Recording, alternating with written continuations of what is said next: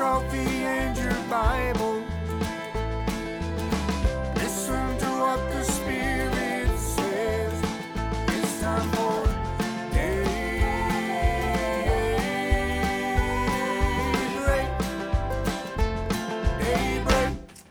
Good morning.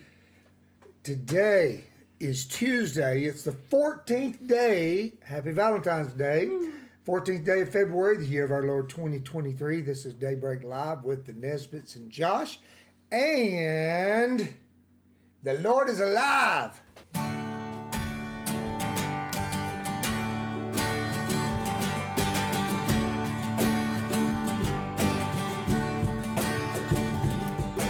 I will call upon the Lord, who is worthy to be praised. So shall I be saved from my enemy. I will call upon the Lord. The Lord liveth. Blessed be the rock and the God of our salvation. Be exalted. The Lord liveth. Blessed be the rock and the God of our salvation. Be exalted.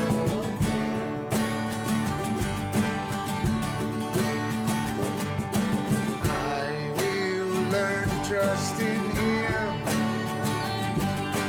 He will save me from my sin. So shall I proclaim Him before all. I will learn to trust the Lord. The Lord liveth. Blessed be the rock and the God of our salvation. Be exalted. The Lord liveth.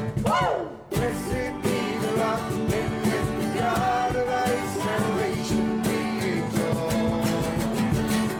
The Lord liveth. Blessed be the rock and the God of our salvation. Be exalted. The Lord liveth. Blessed be the rock and the God of our salvation. Be exalted. I was praying over your chair, baby. Amen. See, got the creaky. Amen, amen, amen. Yeah. The Lord is alive and well.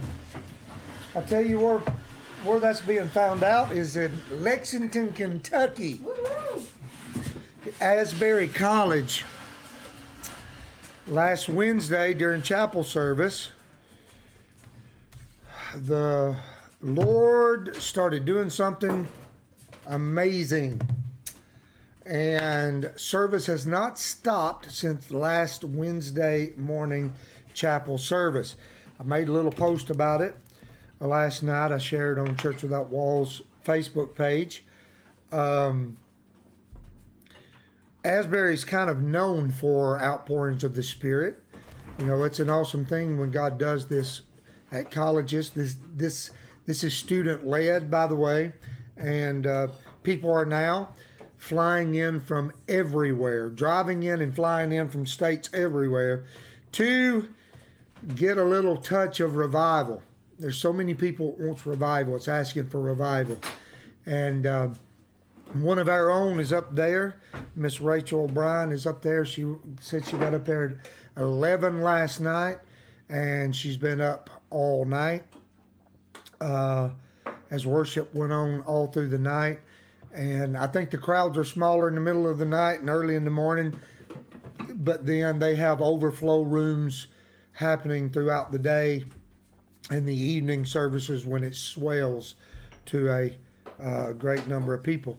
So I just pray that revival will not just stay in Lexington, but it'll just come on down to Tennessee. That's what I pray, because we need revival. If we've ever need revival in America, we sure do need it. And because things outside of the Lord intervening, things are bad. And we need a touch of the Lord. We have got the craziest things happening. in our country and in our world. It is unbelievable. I mean, we've got a war still raging in Ukraine that could turn into World War III at any moment. All you have to do is have the right things happen. And I mean, we don't think about, and we don't need to think about because we trust the Lord, but we don't think about how on the verge we are often. And so I just praise God for his outpouring. And, you know, I'm praying for it to be on us. We got a special day Sunday, a special day Sunday. I mean, very special. It's one of those that after the camera went off, some of you I know were watching, but after the camera went off, Megan went up there. She had the guitar and she just was worshiping and singing, and several people, we just kept praising, kept worshiping. There was such a sweet spirit that just continued as we poured out our heart to the Lord and worshiped the Lord. We thank God for all that he is doing, and we look forward to him doing more. Brother Charles is not with us today. I appreciate you praying for him. Now, he was going to head out to Missouri. He's got some business to take care of in Missouri. He was going to head out yesterday, but he never came out of our RV down there yesterday. And so I went and checked on him and found out Brother Charles is sick. He caught a virus, and he said it's been rough. So the last I heard, he's okay, but he's not feeling good. And he's not here at Bible study for daybreak, so I know he's feeling bad or he would be here. Hallelujah. Okay, it's not Diane, it's Lexington, Kentucky, but it's not a church. It is Asbury College. And so it would be in the chapel on Asbury College. And I'm thinking you're up there close. So you should run over there, sister. You should go over there. I posted, like I said, and it swells in the evening. And I mean, everybody can't even get in the place. People are outside on the steps of what I've seen. I hope it continues and catches fire. I really do. So Asbury College, Asbury University. All right. So we're in the book of Titus. We're in chapter 2. There's a couple of things. I went ahead and put them starting with verse 5 again today because there's some things that, Lisa talked about a lot of wonderful things the other day. But I want to be sure that we don't skip anything. And so in Titus 2:5, it says, now remember he's saying teach. He's telling Titus, teach the older women to teach the younger women. And then we talked about that. Older women teaching younger women to love their husbands, to love their children, to be discreet, chaste. Homemakers here. I wanted to talk about this just a little bit. I won't dwell on it a long time. Keepers of the home. What's interesting is if you look up this Greek word, and I looked it up, and it says you would pronounce it oikoros. And it literally, the very first thing you find in the Greek, it means a guard, one who protects, one who is domestically inclined. And a keeper of the home, it would say in other translations. And you look up the word keeper, and a keeper means a curator, a steward, a protector, a defender, a guardian. And so you get this understanding that it says, teach the young women to love their husbands and to be keepers of the home. That is to guard and protect the home, protect attitudes of the home, protect influences that come into the home. Love your children and be a guardian. Like I get this picture of the hen, which is a picture of the protection of the Lord. Think about Jesus saying, "Oh, Jerusalem, Jerusalem, how oft I would have gathered you as a hen gathers her chicks under her wings, but you were not willing." And so, but that is the image that I get when I read keeper of the home. Love your husband, love your children, be keepers of the home or homemakers, be guardians. Like the young movies today is Guardians of the Galaxy. Well, the galaxy, the home galaxy, mama is the guardian of the galaxy. And It's a beautiful thing as that influence is protected and guarded and watched over. Now, there's things that it doesn't mean, and I can just see, as we have said, this is a creed here. This is a creed, especially a gospel minister, how he's to teach. And you got to tread lightly in some of these areas in our culture, right? Or it seems like it. But I wanted to read something to you. Now, every Friday night, we have what we call Shabbat. And if we're not on the road somewhere, and if we're home, then we have a special meal on Friday nights where we remember the Creator. We remember creation. It's a time to remember God and our family. And Lisa lights candles, specific candles, and says prayers. And she reads scriptures over me, and I read scriptures over her. And there's a portion of scripture that's read over the wife on Shabbat.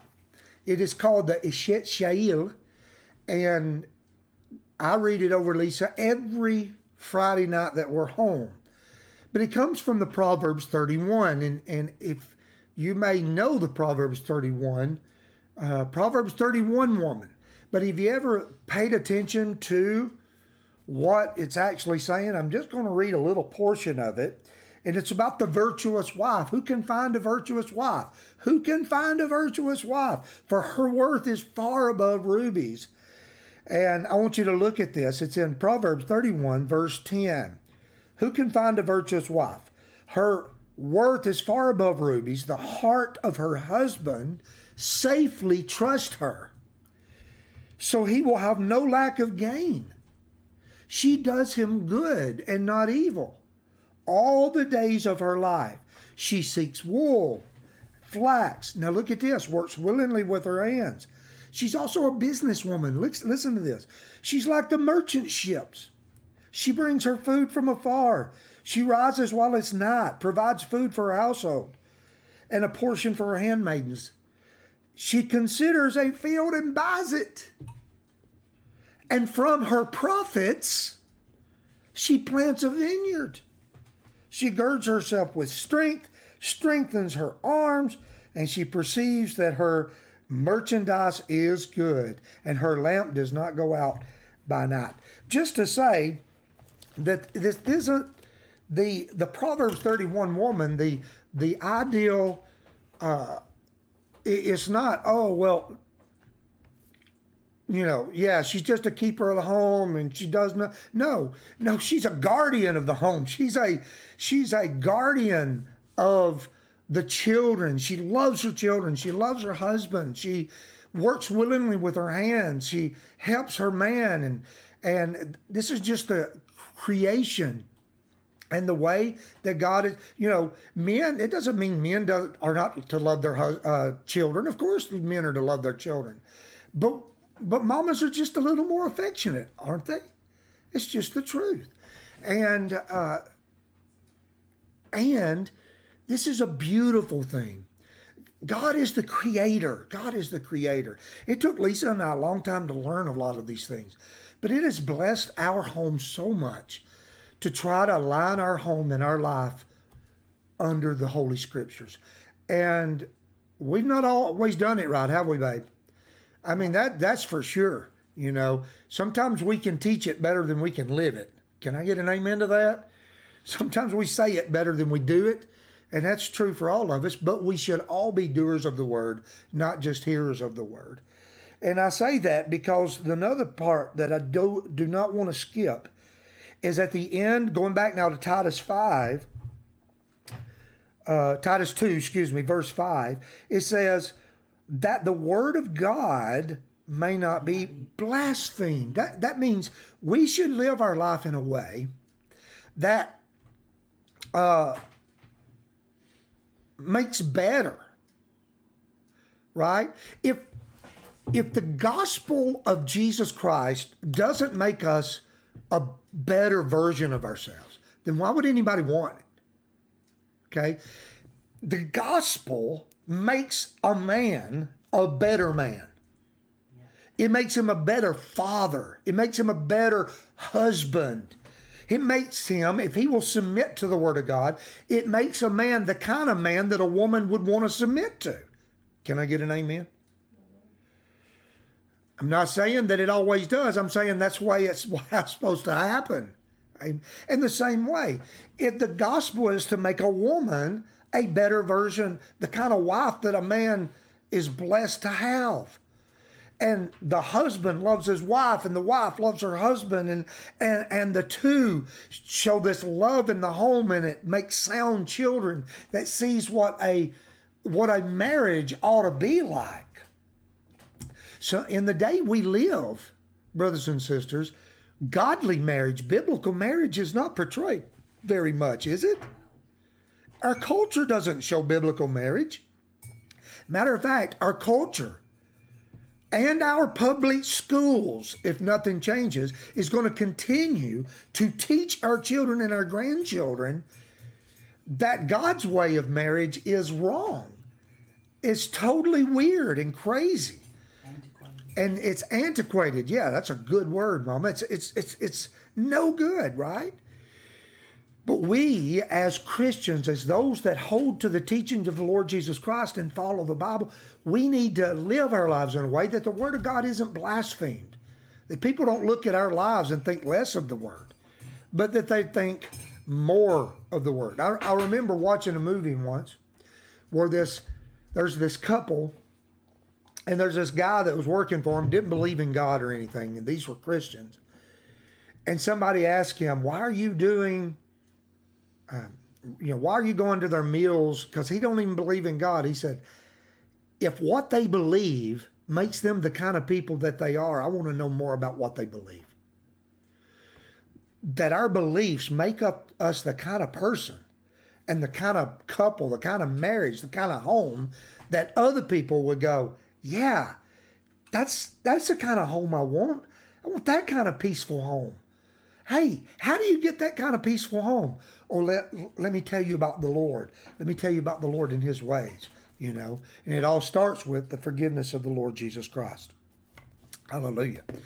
And so let's go on, verse 6. Likewise, exhort the young men to be sober-minded. And it's the same thing, teach young men to be sober-minded means that they'll behave carefully and take life seriously.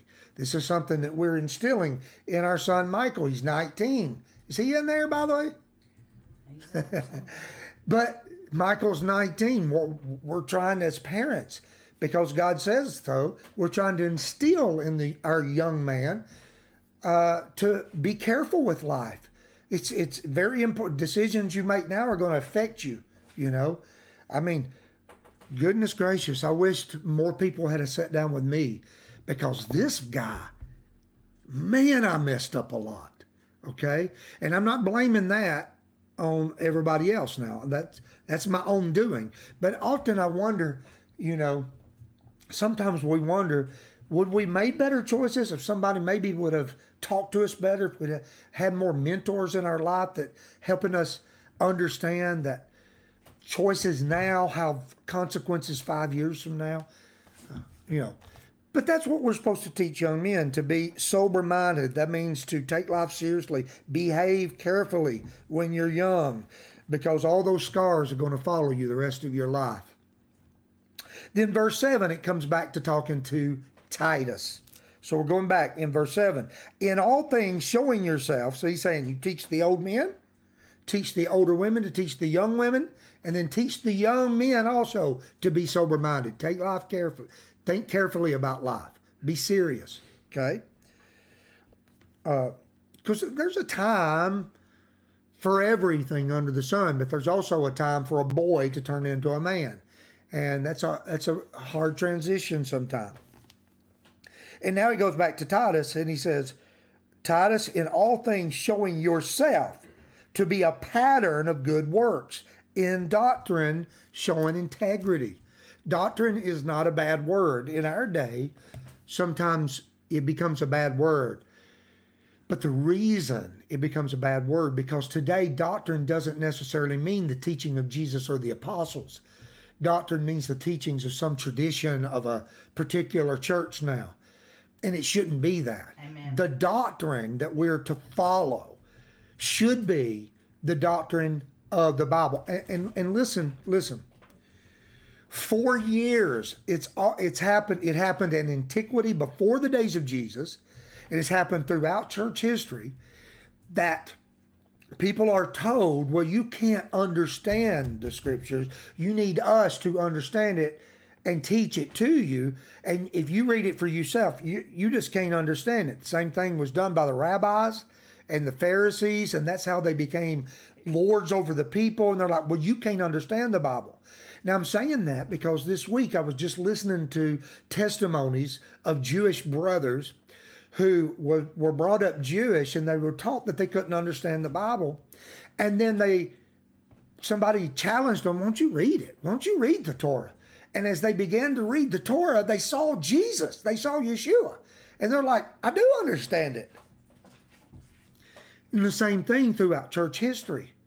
You see, if there's times like, don't you read the Bible? No, you don't read the Bible, okay?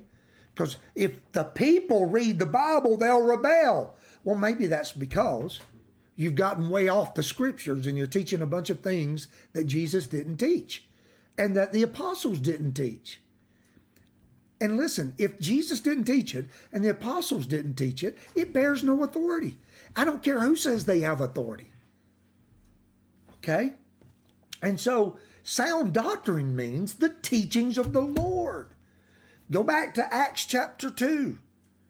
Look, they continued steadfastly in the apostles' doctrine, teachings of the apostles. That's what we need to hold on to. That's what we need to hold on to. Amen. Amen. And so, Titus, show yourself to be a pattern of good works. Okay? In doctrine, showing integrity. Don't be teaching one thing, doing another. Okay? Integrity, reverence, incorruptibility. Sound speech, verse 8, sound speech that cannot be condemned. Hallelujah. That the one who is an opponent may be ashamed, having nothing evil to say to you. And I'll close with this portion. Having nothing evil to say of you. Man, I wish that could have been true of me. I wish this could have gotten my heart as a young man. Right? That I live in a county to where if you live long enough in this county and you know me, you might can say something about me from way back when, right? But I just love this. It's like in John 8:46, Jesus says, which one of you convicts me of sin? Come on, bring it on. Jesus could say to the people, bring it on. And Paul was telling Titus, he said, look, you need to live your life in a way that is reverent, that's incorruptible. Your speech needs to be sound speech, good speech. That the opponent out here that's in opposition to God's way has nothing evil to say about you. If he's going to say something evil about you, he's got to lie. Don't let it be the truth. Amen. He can't say anything evil about you because, he is ashamed because he can't say anything evil about you because you're living like the Lord and you're being careful. You're being very careful in what you say and how you live. And man, that needs to be our life right there. I was thinking about how the religious rulers had to go out and pay somebody to lie against Jesus because they couldn't find a witness. Yeah, they did. That's a good word, Mama. They had to offer people money so that they would lie under oath. Well, you're talking about wickedness. Yeah, man. I'm sure that don't happen in our court systems, though, today. Oh, hallelujah. I love you guys. Thank you for being here this morning for Daybreak here on this Tuesday. What? Yeah, we're going to say the Lord's Prayer together in Jesus' name. All right, you ready? Our Father, who art in heaven, hallowed be your name.